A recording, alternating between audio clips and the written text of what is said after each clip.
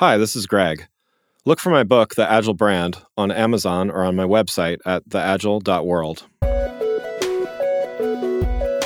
Welcome back to The Agile World. This is Greg Kihlstrom. Today I'm going to talk a little bit about design thinking. There's a lot of people that are working in a few different worlds. I would say design thinking and agile thinking often have some overlap, and I think that's a good thing. I think they actually can complement one another. I think sometimes one may get confused with another in certain circles, but I wanted to talk a little bit about it. I discussed it in a lot more detail in my book, The Agile Brand.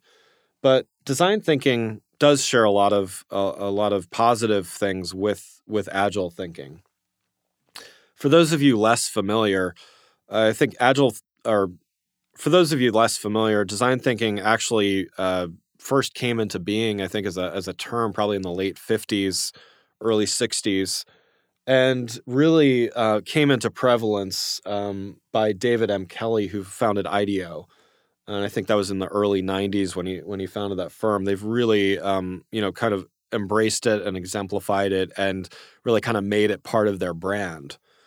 Design thinking is a pretty interesting approach to really anything. It's not, while it uses the term design in it, it's not simply about design-related fields. So it's not only about architecture or graphic design or web design or things like that. It's really about an approach where we are building a product, a service, a way of thinking, even an organization in some cases, around a customer. And so, while at first this seems kind of interesting, I guess it still sounds kind of interesting to me, but it sounds kind of daunting, I guess, to, what if we threw away all of the conventions? What if we built a bank around a customer instead of assuming that the way that a bank was made in the late 1800s is the way that it always should be? I think we see some interesting things where, there's been a few.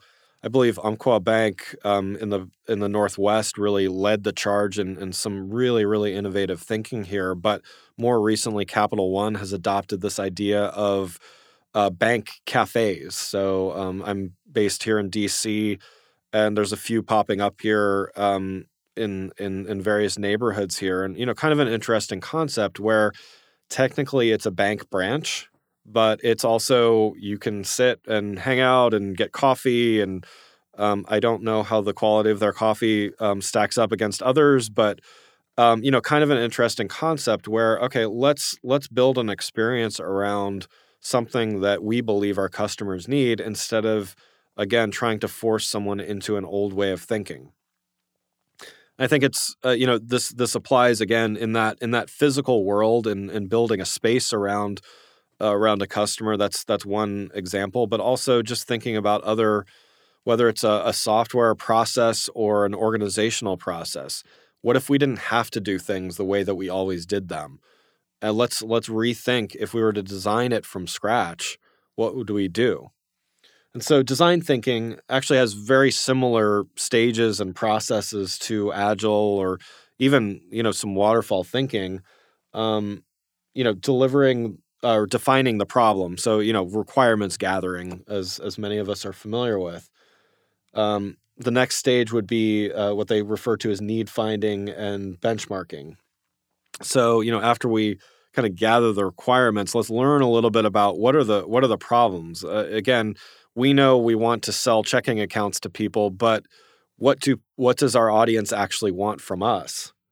The next step would be ideating. So, okay, now that we've kind of matched our goals with our customers' goals, what can we do? What are the initial ideas that come out of that? Then we go into building and then ultimately testing. This really maps to an agile process very well because once you get through that requirements gathering and building, get into the building stage, then you can really follow the sprint-based model of, okay, let's try something, let's test it, and let's iterate, optimize, all of those kinds of things. And really, that's where I think design thinking and agile really play well together. In the next episode, I'm going to talk about future generations and how agile brands can reach out to them and embrace them. Thanks for listening. See you next week.